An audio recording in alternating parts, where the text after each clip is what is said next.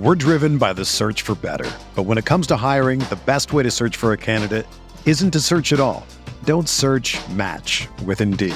Indeed is your matching and hiring platform with over 350 million global monthly visitors, according to Indeed data, and a matching engine that helps you find quality candidates fast.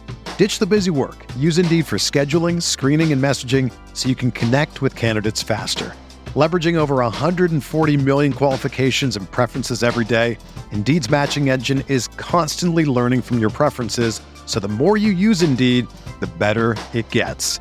Join more than 3.5 million businesses worldwide that use Indeed to hire great talent fast. And listeners of this show will get a $75 sponsored job credit to get your jobs more visibility at Indeed.com/Blue Wire. Just go to Indeed.com/Blue Wire right now and support our show by saying that you heard about Indeed on this podcast. That's Indeed.com/Blue Wire. Terms and conditions apply. Need to hire? You need Indeed.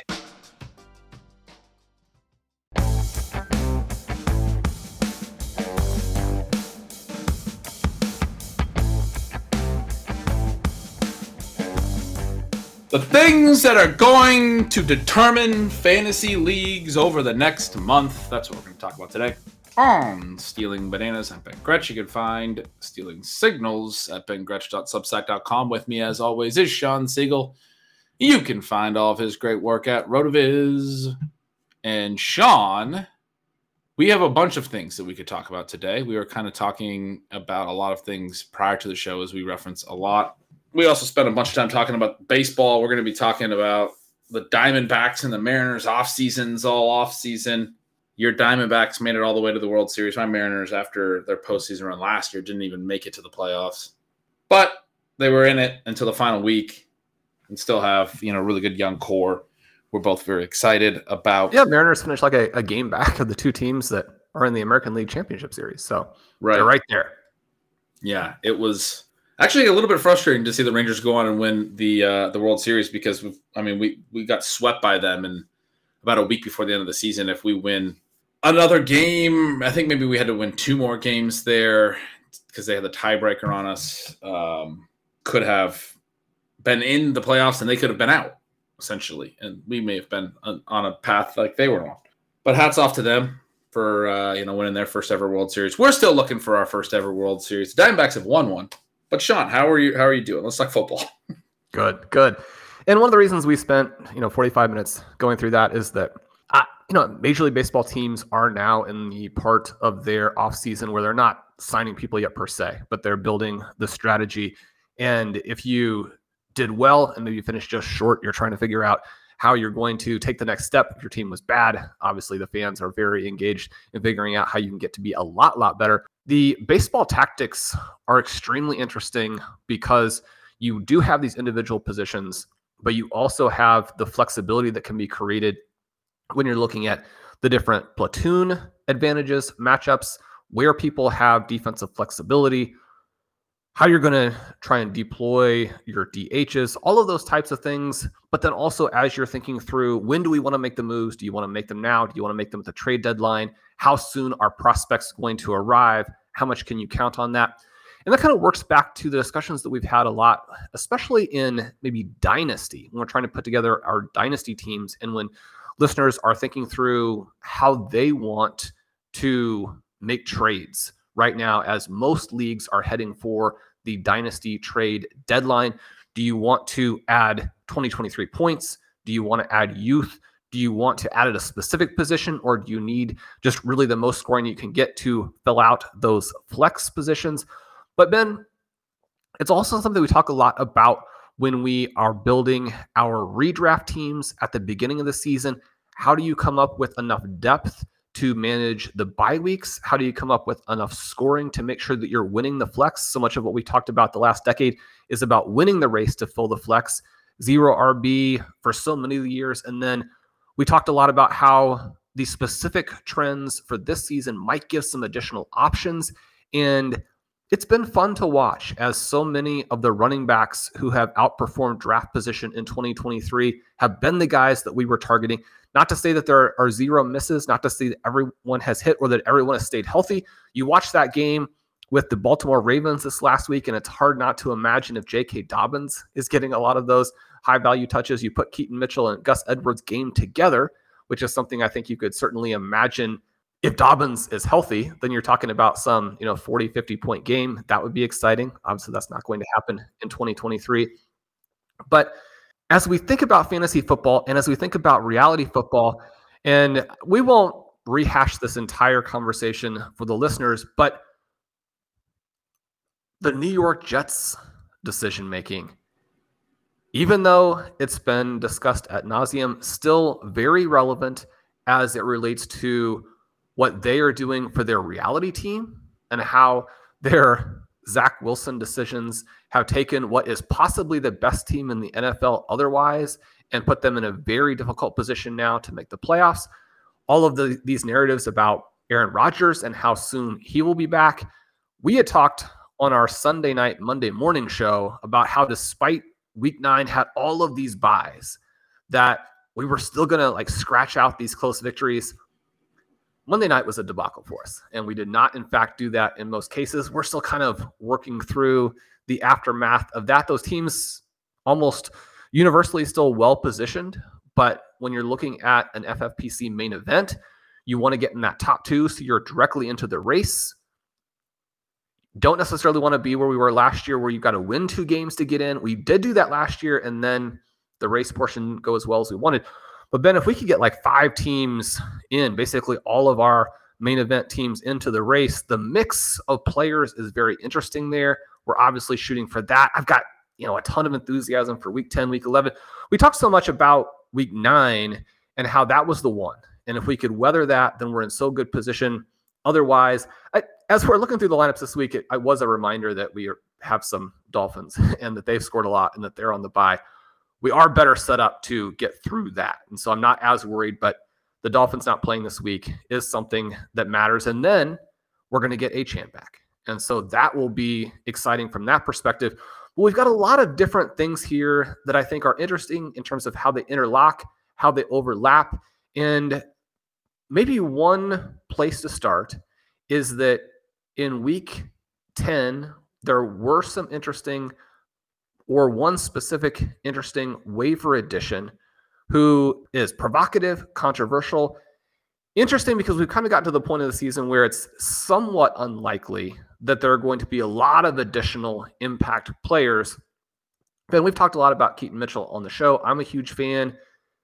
Didn't see really anything until week 9. Then he has the blow up, doesn't play a lot. We added him to a handful of teams where he still had money left.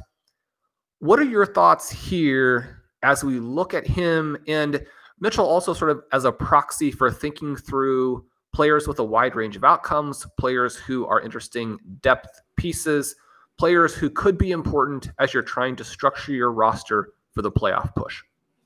Yeah, he's a really intriguing one. And I have been, sort of coming at it from a Stealing Signals perspective, looking at the usage, being pretty in the weeds with it. I was sort of issuing a warning this week about some things that I'll get into, but I don't want that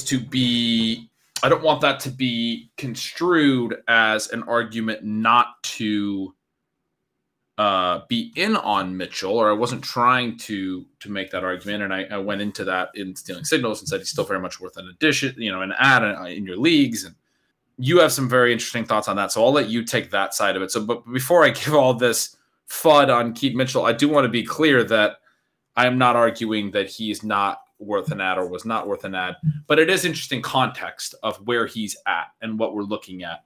He has an incredible game, right? Only 9 carries and goes for 138 yards, I think it was, in a TD. 40-yard carry and a 60-yard carry in the second half of this game. It was a kind of a blowout victory. He did get some work earlier when it was a closer game. It was a 7-0 game. He got 4 carries on a drive in the second quarter, and all of them went for 8 yards or more. It was like 8-yard, 9-yard, 9-yard, 11-yard, like just 4 in a row where he's just ripping off chunk gains. So that was all very positive to see. But the big carries, the late work, came in the third and fourth quarter. I had someone mention to me on my Signals Gold live stream that it kind of felt like they then took him out because they rested him because they were blowing out the Seahawks. My argument there was he played 14 snaps total. I don't really buy that necessarily. I think they kind of gave him the amount of work that they wanted to give him a little bit of more work, but he has played 2 offensive snaps in his NFL career prior to those 14 snaps. He's been active for only 2 other games. He was hurt, as you mentioned. The Lions game was the other game where he played 2 offensive snaps. Those came in another blowout. And then he played those actually came reasonably early in that game as well. But somebody mentioned to me that he got hurt as well in that game, which is why he was inactive for the Arizona game in between, essentially the week prior to last, in between the Lions game and this week's Seattle game. It's worth noting that Lions game, he still played essentially as what looks like his full complement of special team snaps. He played 48% of the team's overall special team snaps, and he made a special teams tackle on a punt late in the third quarter after his offensive touches. So it's not like he left early. He was at least playing late in the third quarter in his special teams role. However, his hamstring did land him on the injury report the next week, and he misses the next game.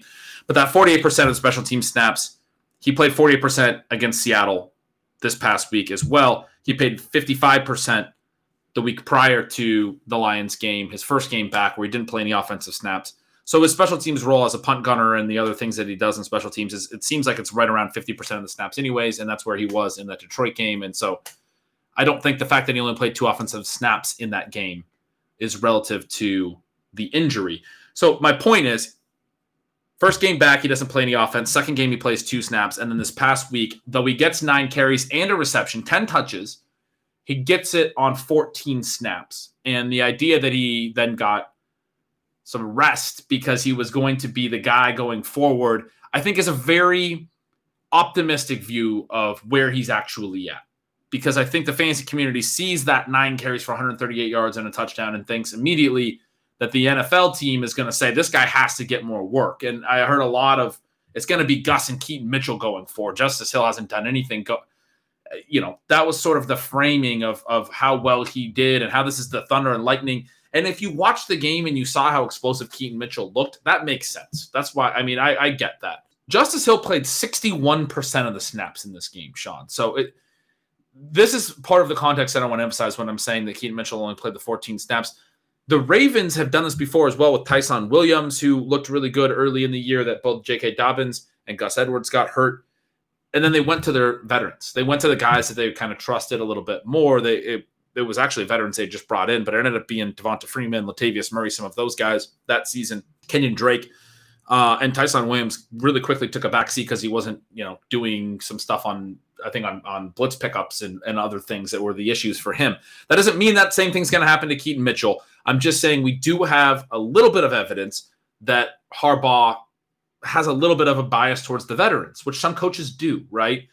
And then secondly, that basically Gus Edwards and Justice Hill have both been there a long time, and he does seem to trust those guys. And the fact that Hill played 60+% of the snaps in this game and was the guy they used late in the game to salt it away, to me, some of what Keaton Mitchell did in this game can be positioned as essentially like an extended preseason game in that second half where they're ahead by multiple scores. They're getting him some extra work because they want to see what they have in this guy. He shows that explosiveness, but then when the team or the media asked John Harbaugh about it after the game, or I think on Monday morning, he's like, yeah, we're still going to have a rotation. We're going to use all these guys, right? He pretty clearly says, it's not like he's like, yeah, we're going forward with Keaton Mitchell as our starting running back. Not that he would necessarily say that anyway, but he pretty clearly says, yeah, this is something that, they're all going to have their roles. It was almost the way that he was asked was almost with excitement, this fantasy football perspective of like, hey, this guy's going to play a lot now, right? Like, look how good he was. And John Harbaugh was like, wait, hold up.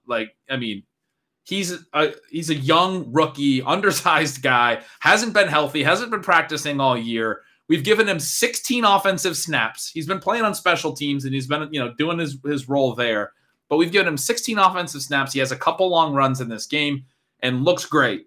But he's like still our third running back was sort of the way that I read that. Like, it's possible that he immediately displaces Justice Hill. More importantly, he's shown us that he can be efficient, and I think is now very worth an ad in the mind. Even if everything I just said is true, and he only plays like 10 snaps next week again, he's a handcuff now, right? And so there's this potential that he's a handcuff on a high-value offense where if Justice Hill were to miss time, then you still get that two-back system where Keaton Mitchell maybe plays a lot. My fear is even in that scenario, Gus Edwards might play 80% of the snaps, right? Like, and the name I used to you as a comparison on Keaton Mitchell and what might happen, this is the way that I've been visualizing it, is Marvin Mims, who we all really like in the fantasy community and made some explosive plays early in the year. But Sean Payton did not expand his role like he should have. I think Marvin Mims had an even greater case for it. They traded up to draft this guy in the second round.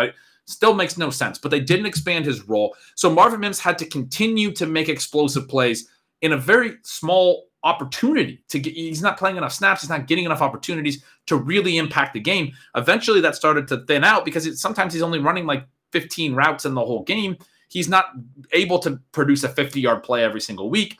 And there hasn't been as much of a demand now to push his playing time. So it's one of those things where, like, if you're not actually going to push him into the bigger role when he's making those plays early in the year, now he's got to somehow continue to do it, or it looks like there's a reason why you didn't do it or something. And so anyway, we're now well beyond where Marvin Mims was doing all the explosive stuff early in the year, and he hasn't really done a lot in the last several weeks because he hasn't really played a lot. And I was saying to you, my fear with Keaton Mitchell is we get him in another 12-snap role this week, but he doesn't have 2 40-plus yard runs in those 12 snaps because that's absurd, right?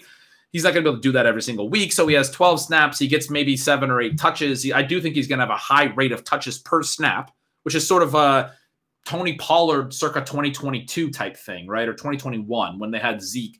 That's kind of the hope, is like he can be the Pollard, this explosive player in a lower snap role, but getting a lot of touches per snap, right? They're not asking him to pass block. They're putting him out there to give him the ball, and he makes explosive plays. That's the hope for him. But if he's only going to get like 10 snaps or something like that, and he's not able to then continue to make a bunch of explosive plays, it starts to fade off a little bit, is the fear. Jaleel McLaughlin's a name you mentioned to me, another one just like that, was making explosive plays, but the role wasn't consistently there enough. The explosive plays go away a little bit. And then in the last couple of weeks, it's been a lot of Javonte Williams, and then Samaje Perine gotten involved again more as well. And McLaughlin is now, I mean, still like a handcuff, similar deal. And you know that he's probably pretty good, and he's not somebody that you want to cut off your rosters or anything. But at the same time, the team isn't allowing him to do much more. They don't trust him necessarily. He's undersized. He's a UDFA. And I think a lot of those things are concerns with Keaton Mitchell as well. However, as you were saying to me, we still probably want to be breaking the bank to try to get him. This show is sponsored by BetterHelp. We are approaching the end of 2023. The holiday season is almost here. I, for one, am very excited about the holiday season, but it can also come with some challenges, some seasonal blues. This time of year can be a lot, and it can be natural to feel some sadness or anxiety about it, but adding something new and positive to your life can counteract some of those feelings. Therapy can be a bright spot among the stress and change, something to look forward to make you feel grounded and to give you the tools to manage everything going on. Personally, I started therapy in early 2023. I found it very beneficial. It's helped me learn positive coping skills, to manage my day-to-day emotions, to understand why I feel the way I do, and it has been extremely positive for me. I found it beneficial working along with my therapist. If you're thinking of starting therapy, give BetterHelp a try. It's entirely online, designed to be convenient, flexible, and suited to your schedule. Just fill in a brief questionnaire to get matched to a licensed therapist, and you can switch therapist anytime at no additional charge. Find your bright spot this season with BetterHelp. Visit betterhelp.com/rotoviz today to get 10% off your first month. That's BetterHelp, HELP.com/rotoviz.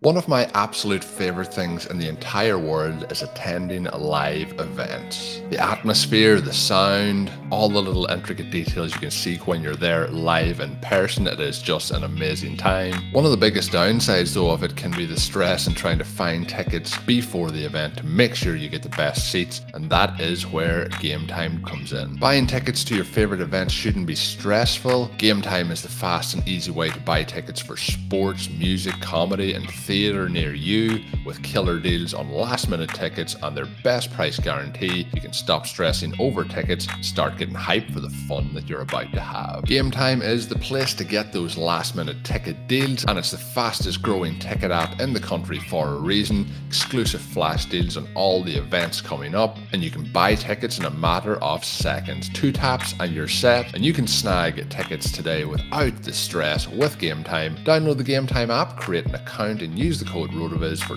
$20 off your first purchase. Terms apply. Again, create an account and redeem the code ROTOVIZ for $20 off. Download Game Time today. Last minute tickets, lowest price guaranteed.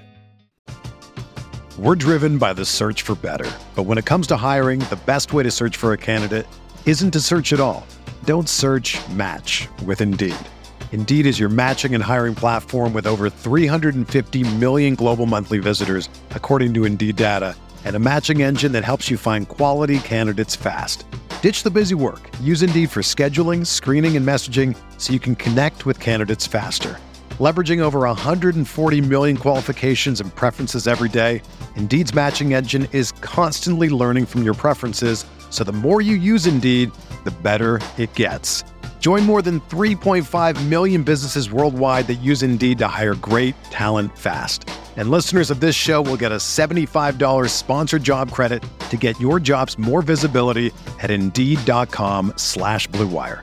Just go to Indeed.com/Blue Wire right now and support our show by saying that you heard about Indeed on this podcast. That's Indeed.com/Blue Wire. Terms and conditions apply. Need to hire? You need Indeed.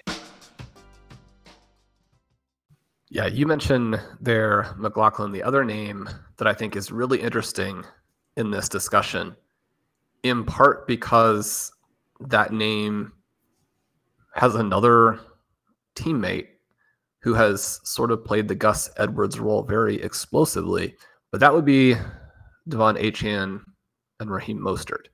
Now, I think that there are a variety of differences there.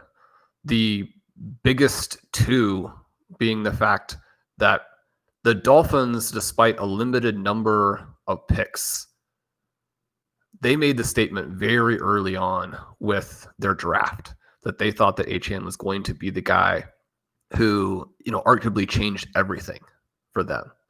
You get a little bit of a similar situation there in terms of just kind of where these guys are, where, in our teams where we have Achane and redraft, we missed that first game where he has the 40 plus points because his role the previous week is minimal. And so you don't know what to expect. And then even after that, you have this question of, what's the usage going to be? He's going to be in a committee. You can't have a 70-yard run every week. And then he goes out there and he's like more or less doing that. And that still is not sustainable. And yet it has to lead to a bigger role until you get hurt. And that's the frustrating situation we're in right there. I think that a lot of people are going to really push back against the idea that there are similarities there. But for me, the most surprising thing on Keaton Mitchell is not that he had a game like this. It's probably unlikely he would have it in his first real chance, but that he wasn't someone the NFL was more interested in. It's absolutely mind-boggling to me that the Ravens are able to pick him up as an undrafted free agent because he was really good last year at college. You're talking about a guy who went over 1,700 yards from scrimmage in just 12 games, right?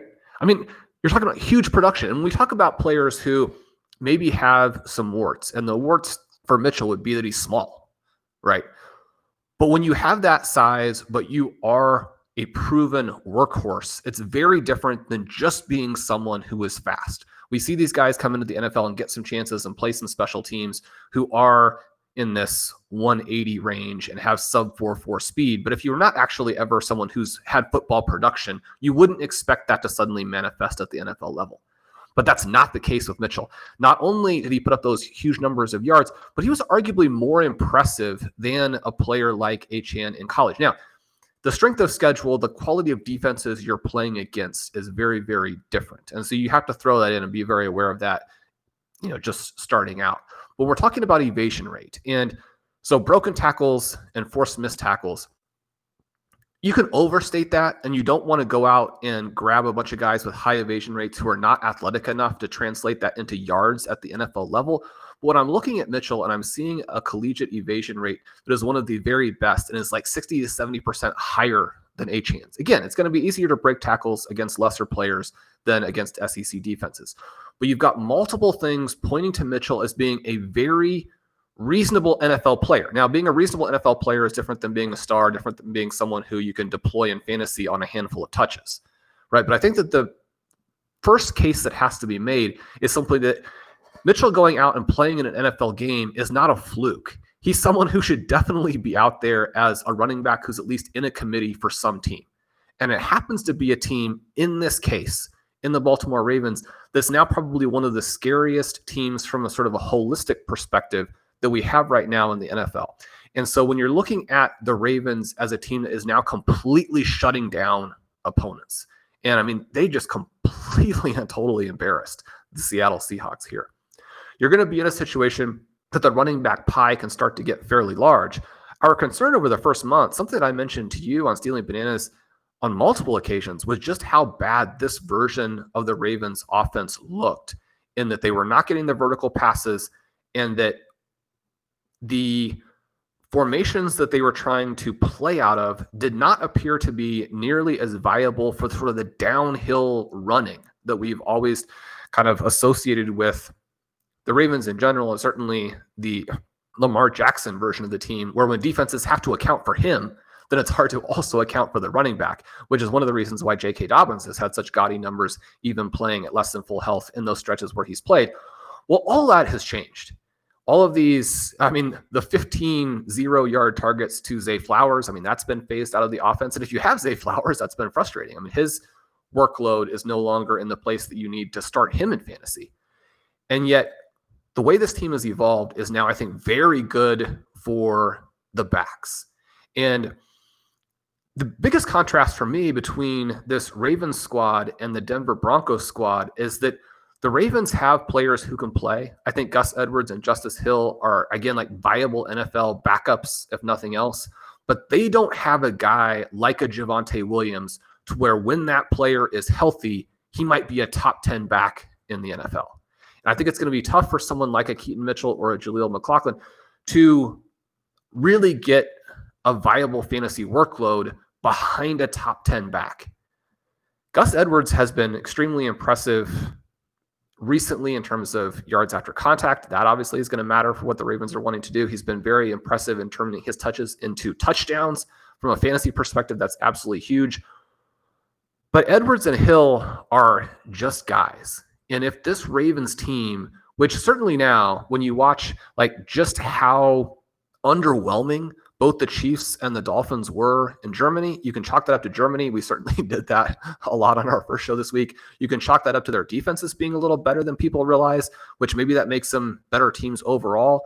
But when you look at those two teams and just how lousy they have looked, not just on Sunday, but really over the last month, you think about where the Buffalo Bills are currently. You think about the fact that the Bengals are still going to have to drag themselves out of this terrible start for so much of the year. The Ravens are potentially looking like the Super Bowl favorites. And if you add a player like a Keaton Mitchell to that, he could be the final piece of the mix here to make him a star. So the guy that as soon as we saw that Achane was going to be able to do it more than on a couple of plays, when it started to become a consistent element of what he was bringing to the table, then you're thinking, okay, this guy is Chris Johnson. He's Chris Johnson 2.0. We're still a ways from being able to say that with Keaton Mitchell. But Ben, this is a guy who was East Carolina. Star.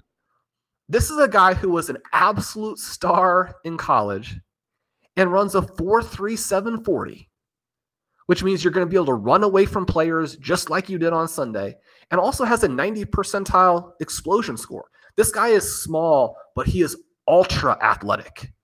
Ultra athletic. And so I think that you have to assume as a fantasy manager that he's going to go the Jaleel McLaughlin route, and that mostly he's not going to get enough touches to be someone you can actually start. But when you're looking at it from either a trade perspective, from a because a lot of listeners are not going to have either the fab money left, or they're not going to have the waiver priority to have gotten him. But now if he's, the 10th, 11th, 12th, or 17th, 18th guy on somebody else's bench, there are going to be ways for a lot of managers to go ahead and go get him. And I think if you can swap somebody else on your roster who is mostly not going to play to get him, you want to think about doing that. And so Mitchell is somebody where the most likely scenario is that he doesn't do anything for you. But even though obviously free agency for this week is past, the reason that we're having this conversation is the bigger picture of when these types of guys are there, I think you have to chase them in the moment in case you're wrong, in case the smaller percent path ends up hitting. Because if it does hit, the difference that it makes is immense. And there's a big element here that goes back to why we often advocate being willing to make the swings in fab early in the year, because as you were saying, it's like if you have the money, but like the part, like Sean, a lot of our teams, we just paid a ton to get Puka Nacua, like $900 of $1,000 in a couple of them. That hasn't actually prevented us from doing a lot of things. We've just made a lot of cheap ads where we've needed to move around kickers and defenses and add backup tight ends and these types of things. But I've been shocked at how many moves we've actually made on all of those Yeah. things with Puka. I mean, we've made a lot of $1 moves that are pretty meaningful. And there's not a lot of the big priced ones that were like, yeah, we definitely wish we had more money relative to the money we spent on Puka. Like spending the money on Puka obviously felt very much like it was money well spent. It helped us get to a good spot through the first couple months. Hopefully into the future. Hopefully it continues to produce. I know a lot of people are down on him right now. Sean, you mentioned Chris Johnson. I do just really quickly have to say that Keaton Mitchell, Chris Johnson both went to East Carolina. I just pulled up their numbers alongside each other. Keaton Mitchell in 3 years rushed for more yards than Chris Johnson did in 4 years by just about like 40 yards on 160 fewer carries. Chris Johnson had more than double the receiving workload and a lot more touchdown production and those things. But I mean, he's better than him because he ran for more yards than him at the same university. Without question. Without question. It's just clear when you look at the numbers. No, so yeah, it gets back to the fab question a little bit. And so the point you were making there, if you have the money now, what are you waiting for? Like, this is the opportunity, the best opportunity probably that you're going to get. The only other things that I think need to be added to that discussion are in shallower leagues where you get desperate teams that are maybe willing to cut players that shouldn't be cut, and some of those types of things that can happen where you maybe want a little bit of money to spend. But players like Keaton Mitchell don't come around at this stage of the year, because the ones that do break out at this stage are often rostered. And Keaton Mitchell, in a lot of cases, was already rostered ahead of this. People are speculating on these types of players. He's a unique one where obviously he was hurt for the first half of the season, and he played 2 offensive snaps before this week, and you get the breakout all at once. He has 2 long touchdown or not both touchdowns, but 2 long runs, over 100 rushing yards in a very limited sample of 14 snaps, where he quickly shows to everyone that he can play and is somebody worth trying to add to your team. And so you do get a bit of a bidding war, and it is a thing of like, okay, if I have the money, I should probably go spend it on him. But a lot of the other situations that are going to come at this stage, once you get into November, are going to be things that either people already foresaw a little bit and had stashed, or they're slower buildups, and maybe you don't need to spend as much money to add them if you see them coming. You don't get these big explosive situations late in the year as frequently. You don't necessarily get the injuries opening things up. Another name this week that was popular was Ty Chandler. Ty Chandler's been rostered and then cut and then rostered and then cut. The Cam Akers injury made him interesting again. But because he's been rostered and cut and the shine has worn off on him, you could get him for 3% of your budget in some of these leagues. He went very cheap in some spots. I know I paid 100 out of 1,000, more like 10% in 1 or 2 leagues where I needed a little bit of running back upside. But there were spots where I saw him go for I think I saw him go unopposed for $14 in a league. We got him in a place where we didn't have much money. When I say we, not you and I, Sean, but another group that I'm co-managing with. If I'm not mistaken, it was an unopposed situation where we didn't have much money. We had a very small bid on him. The point being, even for a player like that, where an injury freed up this handcuff spot and what looks to be a pretty good offense, and I think Ty Chandler is somebody worth stashing, there's been enough up and down with Ty Chandler all year that people are just done with it, and there's not really even necessarily going to be a bidding war on Ty Chandler. It's like, he's not the new hot thing, right? Keaton Mitchell is. You're not going to have a lot more new hot things in November and December. And so that's sort of the emphasis I wanted to make there. He's definitely a very interesting one. I think you broke down all the reasons that we got to be on him very well. Even if everything I said is true in 90% of cases, those other 10% of cases where he has the potential to work into a real role on the Ravens, make him somebody that you want to have on your bench as a stash to see what happens, even if he's just a handcuff. I mean, it's not like Gus Edwards and Justice Hill are young or have been healthy their whole careers. Both of them older backs that have had some injury issues. Certainly somebody to be interested in. We've talked before about how sometimes the best stashes are the number 3 back on a good offense rather than the clear handcuff on a worse offense. And so that's another argument in his favor, where, as you were stating, like, this could be an offense that is so explosive, so interesting. J.K. Dobbins, I hadn't thought through that yet, Sean. I hadn't thought about Dobbins for a couple of weeks. You mentioned probably crushing in this offense if he were healthy. Fun little gut punch that you tossed in there. Well, Ben, how about this one?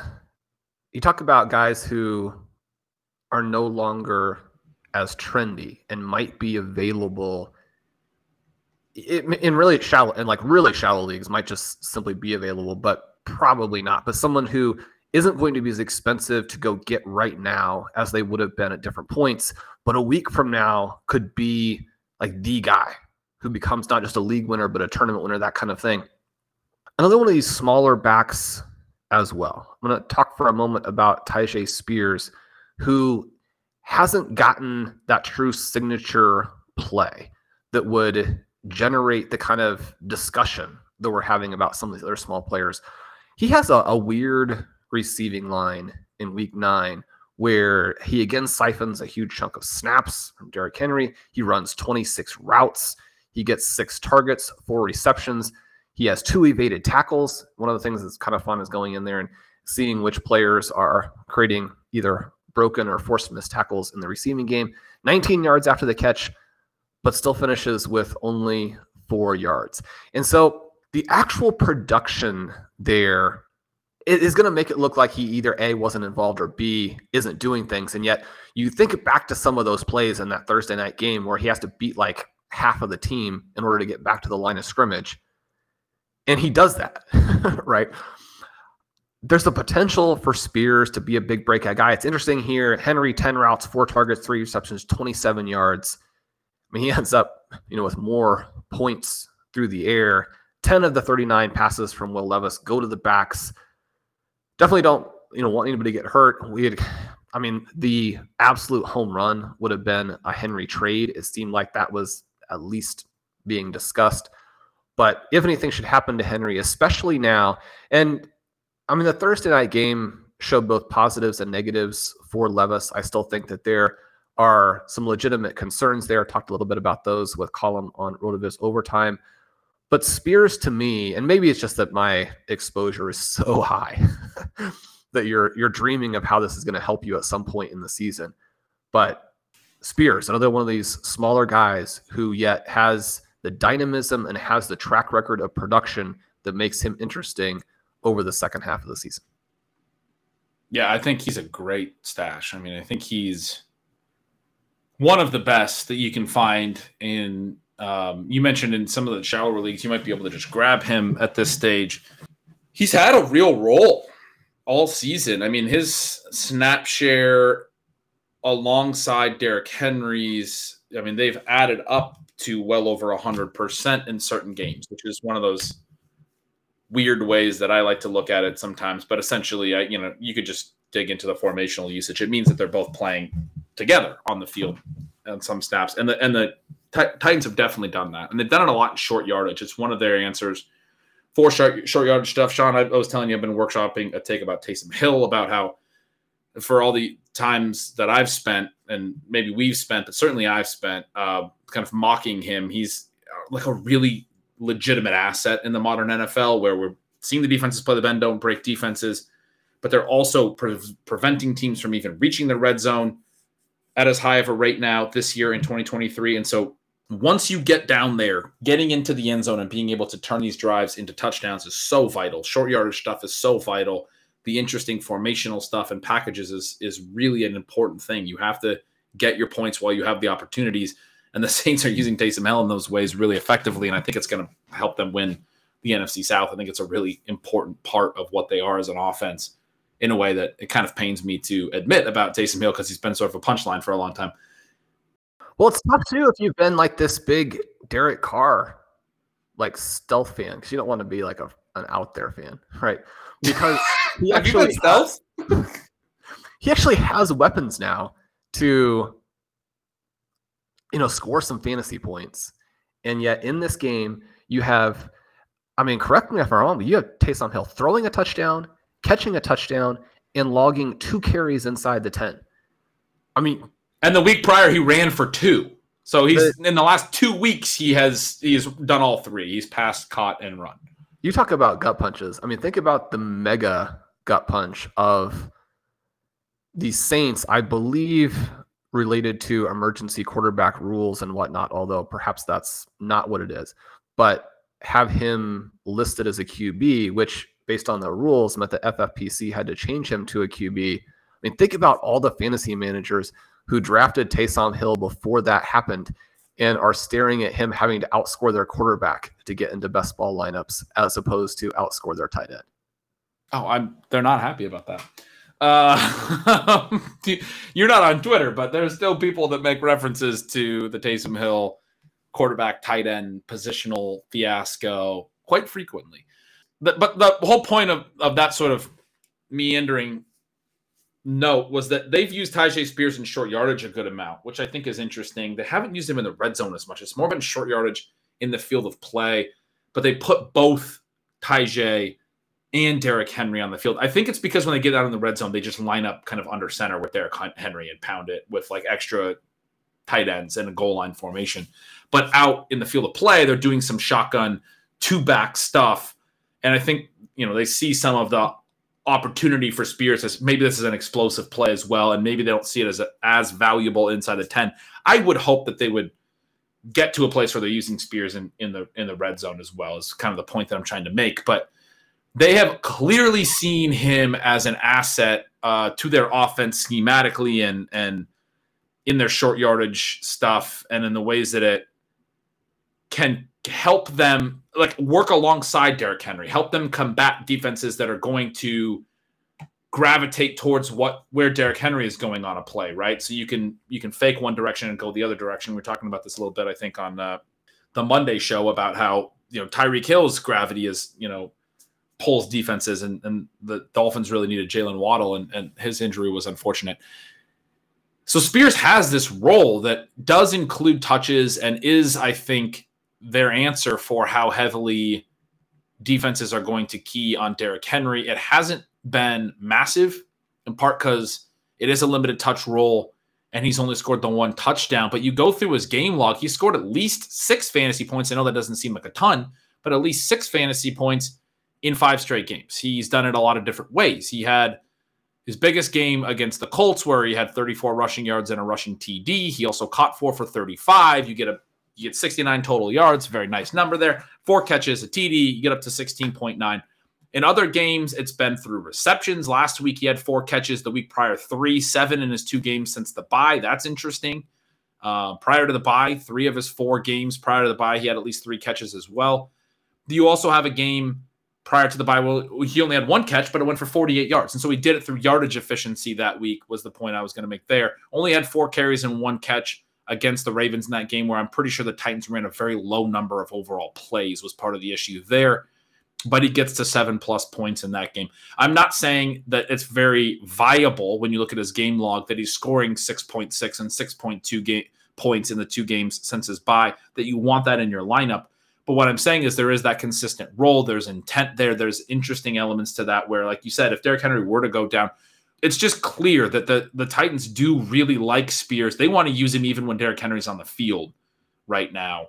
And I do think if you're in a huge bind with buys and stuff, he's a guy you can put into your lineup and hope for a little bit of explosion, a little bit of efficiency, maybe a touchdown that given week, and for him to get you 15 points or get you at least 10 or 12, right? And certainly at least get you 6 or 8, which he's done 5 straight games. So somebody whose role and usage has been very interesting, and I'm right there with you, I think is very clearly, to steal from my column, a signal, and have been calling it a signal all year that they like Spears. Spears has his own role in the offense, even apart from being the handcuff. And we've talked for years, Sean, about these guys that have the handcuff plus standalone value. Those are some of the best running backs to have on your bench, especially when they're getting used in the passing game a little bit. And if they were to consolidate the backfield, you're like, okay, well, they're going to consolidate and have some high value touches. They're going to catch passes. This is a guy that if Henry goes down, his workload, not his production necessarily, but his workload, probably more valuable than Henry's was when Spears was in the offense with Henry. It's a classic example of that case where Henry's not catching enough passes, in part because Spears is there. If Henry goes down, Spears is going to continue to have those receptions plus a lot of, so much work in the running game as well. You would think that his overall value of his role, expected points, those types of things could be even higher than Henry's. And we tend to think about the QB in relation to what they're going to do for the receivers and what they're going to do for sort of overall scoring and just what they're going to mean in and of themselves, especially in Superflex. But if that Titans offense takes off, there will be downstream effects that really help both of the running backs. Also, Tyjae Spears is a future low-end running back 1. I don't know what season that's going to be, but if you can add him in Dynasty, in situations where maybe you're making some moves either to rebuild or even if you're a competitor, but you have a player, then we have Mike Evans right now on a pretty loaded Dynasty team that because of some injuries and some bad luck with actual results, we're kind of in the middle of the pack. We're not going to be in that situation where we're necessarily going to get a bye. We probably will make the playoffs just because of the overall depth of our roster. But Evans is someone where we've had some very interesting trade offers for him. And you wouldn't necessarily want to move someone who would help you win this year's title. And yet, if you're in the situation we're in where not every week does he necessarily even he would always qualify for our starting lineup, but he wouldn't be someone where if you don't start him, you're going to definitively lose a lot of points by going to one of your bench players. So if you can move him to a team that has a hole and maybe get back another receiver who is more of a project plus someone like a Spears. Now, obviously, in every league, that's not going to be exactly what you can do. And you don't have to think of Mike Evans as being like the only guy where you would think about it, but that's kind of the mindset or the situation in which you might make one of those trades. Another name that I kind of mentioned to you, the air yards leaderboard every week, Ben, is interesting because you have the guys who blow up and then you have the guys who completely miss. And then there's all the discussion about, well, what do those empty air yards mean for a player who, might hit down the line as a result? Certainly it's going to be more valuable if you're getting air yards for 2-3 weeks in a row, as opposed to have one fluky game. We kind of referenced Jalen Reagor and the really poor play that he made on the ball last week and how, it's probably not ever going to be something for him. But another young guy who I still think actually, certainly in best ball, where you don't actually have to make the decision to throw him into your lineup. But I still think if you have some injuries or you have a lot of these situations, Ben, our benches are loaded right now with a bunch of highly contingent guys where we even had to cut Marvin Mims on some teams. So we have, plenty of Treylon Burks and you have Quentin Johnston and you have Rashee Rice, you have Wan'Dale Robinson. You don't necessarily know which guys yet, and you may never know. That's a little bit of the risk you run into. Maybe those guys hit in 2024, in which case they won't have done a ton for your 2023 redraft teams. But Jalen Hyatt, somebody who was on waivers in some leagues this past week, maybe put in, a $1 or $2 bid for him in some cases. He is on some of our actual rosters also. He had a game this week where he is among the league leaders in air yards. And when you actually watch him, these were notable plays to me, and probably because I'm such a huge Jalen Hyatt fan. But the first one is a deep target from Daniel Jones where Hyatt is behind he beats his guy, and then you have the safety coming over the top, and Jones drops the ball in, 40, 50 yards down the field right as the safety is getting there. And in order to shield himself from the safety coming over, Hyatt makes kind of a weird and unfortunate play on the ball where he jumps up and spins, and that takes him out of bounds. And, Daniel Jones receives some criticism for not throwing it onto the field of play where he can make the play. But I think that Hyatt has to understand also where the sideline is. We talked a lot about, George Pickens and how he doesn't make the play in that Thursday night game. You'd like to see Hyatt make a better play on the ball on that one, but certainly you see the athleticism. A few possessions later, he is wide open, well behind the defense, and perhaps, try to avoid what happened the previous time. Daniel Jones overthrows him on that one. Jones leaves the game with the ACL tear. You get Tommy DeVito in there. Jalen Hyatt gets open down the middle of the field, basically beating double coverage, and is there for a long touchdown. DeVito underthrows it but it's actually a very nice looking pass. I thought that DeVito this week, when he throws the 20 passes, completes 15 of them, averages almost 9 yards per attempt. He does take 6 sacks. He throws a couple picks. I mean, far from a clean performance from him, but there were some flashes. Unfortunately, on that one, he probably underthrows it by a good 7 yards because it's picked by the players underneath Hyatt. Hyatt is open behind them in the end zone. If he's led, there is a window there because, again, he's got so much speed that he's basically beating double coverage. Those 3 long passes, and then he gets a couple of completed catches late. You have Wandale getting the touchdown late. Darius Slayton does still lead the team with 7 targets in this one, but you're not getting much to Paris Campbell. You're not getting much to Isaiah Hodgins. It does look like, even though this Giants offense overall is an absolute, well, I'm not going to say the first 3 or 4 words that sort of initially come to mind. The Giants offense has some issues. I do like the fact that we are starting to see these players that they spent picks on in the last couple of years who had such interesting notes in their prospect profiles and are extremely athletic, that those guys are starting to come to the fore. I like that too. It's good to see their route percentage still limited. If you look at just like the participation and stuff, Darius Slayton is the clear lead, and there's a little bit of a rotation behind that. Last week, Hyatt at 63% of dropbacks, Wandale at 51%. The week prior, Wandale had gotten up to 88%. 51 is a low for him over a multi-week stretch. Hyatt had gotten up to 83 about a month prior, but has been down sub 70% routes for 3 straight weeks. It's a little inconsistent. They're doing a little bit of rotational stuff. Those guys, I think, are very clearly the best options they have. But like I said to you, Wandale can't stay completely healthy, it doesn't seem like, which is one right. of the things that is knocking down his participation a little bit. Yeah, for sure. And they're so bad that they're not going to push unhealthy young players. I mean, this is the next person who's got to get fired, it seems like. It's really hard for me to envision, which is crazy because this offseason we were talking about Brian Daboll doing a really good job last year to get that team into the playoffs with Daniel Jones. And then, I mean, I think it all starts with the franchise tag decision. And I think we talked about it on the show. We weren't doing a ton of shows back then in the early part of the offseason. But I know my take on this was very clear that you have to franchise tag Daniel Jones and make him prove for a second season that he's the right quarterback for you. And then you have to let Saquon Barkley walk if that's what it means. They franchise tag Barkley.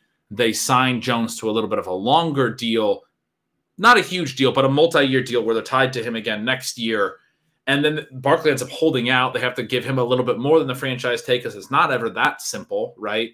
And maybe Daniel Jones would have done that, whatever. But if Brian Daboll could get to the playoffs with Daniel Jones in his first season as a head coach, what that teaches you is that he's a good coach and he needs the right personnel. But what's interesting is now a year later, like you're saying, I mean, mid-season this year, we're talking about them being fired. And I don't disagree. They've done a lot of things wrong this year. And there's been a lot of things with, their offensive line has, been unhealthy, but it's been very, very poor. And they haven't been able to find the answers that they found last year, despite the talent deficiency on offense, to still be successful with a lot of the running and Daniel Jones using his mobility. None of that had occurred. And now, obviously, Daniel Jones is out. But anyway, I kind of said to you before when we were talking about this for a moment that I can't bring myself to be interested in Hyatt. It's an interesting take from the sense that I don't think anyone can bring themselves to be interested. It's very similar to what I was just saying about Ty Chandler. nothing from the Giants seems like it's going to ever work out positively this year. And yet Daniel Jones is out. Tyrod Taylor's banged up. Maybe that's what they needed, was like a, for the passing game, is like a DeVito winds up being somebody who is a little bit of a gunslinger as a young guy. Maybe that's how it pans out. I mean, it's at least uncertainty, and then their profiles have been interesting. You mentioned Hyatt getting all these deep shots, over 150 air yards this week. Maybe the route shares do actually consolidate, and some of the vertical stuff for Hyatt and the underneath stuff for Wan'Dale starts to be a little bit more consistent than it's been. It doesn't seem like it's completely out of the equation when you say it the way that you are, that these guys could actually make an impact in fantasy, but I do have a hard time seeing it. And for me, they're not like priority stashes, because it's really hard to envision on a team going nowhere how these guys are going to wind up being consistently good enough. I mean, I think in best ball, they might have splashes, but consistently good enough that I would want to play them in a playoff setting down the line. I mean, that's just a really hard thing for me to envision. I don't know. We don't really have to go all the way back to the Zach Wilson thing, but a funny little note that came before the show, Sean. We were talking, and you were asking if I'd gotten over it yet. You mentioned him in the intro, but we went a different direction to start. But you mentioned if I'd kind of gotten over it yet, because I wrote a cathartic introduction on Tuesday to Stealing Signals about Zach Wilson and what the team should do sort of going forward at this point, scouring the practice squads and giving some interesting points. But obviously, we've been talking about this all season. I've been writing about it in Stealing Signals all season. They should have done something prior to the trade deadline, which was something that I specifically wrote early in the year. And I'm shocked they haven't. And I think that's a really poor coaching decision as well. Because as you said, this team has been so good. This defense has been so good, has shut down Patrick Mahomes, Josh Allen, Jalen Hurts, and Justin Herbert. And I did notice in looking at it that all four of those guys were in New York for those. Those were all home outings. But this Jets defense looks incredible. And they have Garrett Wilson, who looks incredible. And they have Breece Hall, who looks incredible. Yeah, their other skill position players are not great. Their offensive line is not great. But like you said, I mean, outside the quarterback, this is one of the best rosters in the NFL. And Garrett Wilson is that dude. Like, he had a near miss early in this game. I broke down a little bit on Stealing Signals. That was just such a wild throw on the sideline. And he does the exact body control thing you need to do, where it was the opposite of George Pickens, where he didn't jump too high. He extended his upper body to go get it, because you don't want to be flying way up in the air and then pushed out of bounds. And then he reached his legs back to toe tap. And we talked about this on the Sunday night show. He did exactly that Chris Carter thing or Marvin Harrison thing, where he reached back as far as he possibly could to get his toes as close to the field as he could, and then went to the ground. He let his body go to the ground. It wasn't about landing upright. It was about reaching his toes back as far as he could. They were like 2 inches, from the edge of the field, from that being just a ridiculous sideline catch. Phenomenal play by him. Doesn't get any points for it. It actually goes down incomplete. It goes, at the point that I made in Stealing Signals, it goes to hurt his efficiency. So people are going to look at, his efficiency. Oh, he hasn't been catching a lot of passes. It's like, well, look at the stuff that he's trying to do to make that goes as incomplete. I mean, he couldn't have done his job better on that play. But the humorous note that I want, we don't need to do a whole Zach Wilson thing. I wrote a lot about it this week already. I think most people are in agreement that he's terrible. I made a comment in Stealing Signals as I was breaking this down that, Sean, you and I, we had a lot of close matchups. 3 of our teams wound up losing by less than 10 points with either Breece Hall or Garrett Wilson in the lineup. And one of those lost because of the strip sack that led to Austin Eckler's second touchdown. And I mentioned I had 4 such teams in my write-up because I had a home league team I was tracking as well. As I actually went through and looked at all my other teams, I found 3 other such teams, Sean. I wound up with 7 teams, including 5 high-stakes teams that lost by 10 or fewer points and had Breece Hall or Garrett Wilson in the lineup. Several of those were by 5 or fewer. I was just hoping for like a little bit of garbage time production from Garrett Wilson or from Breece Hall. I had a second one that had the same scenario as we did, where that second Austin Eckler TD after the strip sack of Zach Wilson. And one of his biggest issues right now is a complete lack of pocket awareness. I know there's a lot of people that said, yeah, the offensive line's been bad as well. You have to be able to feel the pocket better than he does. There's so many of his passes where it looks like he's about to get stripped, and you're like, oh my God, thank God he got that off. I mean, there's like 10 of them that went incomplete, that where his arm was hit. And it was like, all right, at least that went incomplete. Could have been a fumble because he doesn't feel anything in the pocket. Anyway, that Austin Eckler TD cost me 2 of those 7 teams. Literally was the direct balance of the end result of the game. 7 games. I've never had anything like that in fantasy that were all, because obviously I'm very exposed to Breece Hall and Garrett Wilson, have him on a lot of teams. I'm not at all biased in my hatred of Zach Wilson is what I'm getting at. But 7 games that were 10 or fewer points, and most of them, like I said, well within that 10 number. Usually don't play that many close games, but it was a lower scoring week. A lot of teams were close. I don't even think most weeks, though, I have 7 games that are decided by 10 points, period. I've not gotten over this, Sean. I'm not going to get over it for a while. I think we can just conclude by saying that Ben Gretsch is a huge fan and believer in modern medical science and strongly expects Aaron Rodgers to be back in 2 weeks' time, leading the Jets to the Super Bowl and our fantasy teams to $1 million. We'll leave it there for you on this episode of Stealing Bananas. I'm Sean Siegel. With me, as always, is Ben Gretsch, whom you can follow at Yards Per Gretsch. Make sure you get signed up for Stealing Signals. Make sure you get signed up for Stealing Lines. If you're missing Stealing Lines, you don't want to do that. We'd love to have you guys over at RotoViz, the coupon code RVRadio2023 at checkout for 10% off your 1-year subscription. Ben, the guys have been doing a great job on those articles. Really excited about their work. And again, the tools allow you to do things like the Zero RB Universe article, where every week, I can't believe how much great data is involved in those. Leave us a rating review. Those help us with the algorithm. Good luck tonight on Thursday night football. Get your week off to a good start. We love you. We'll see you soon.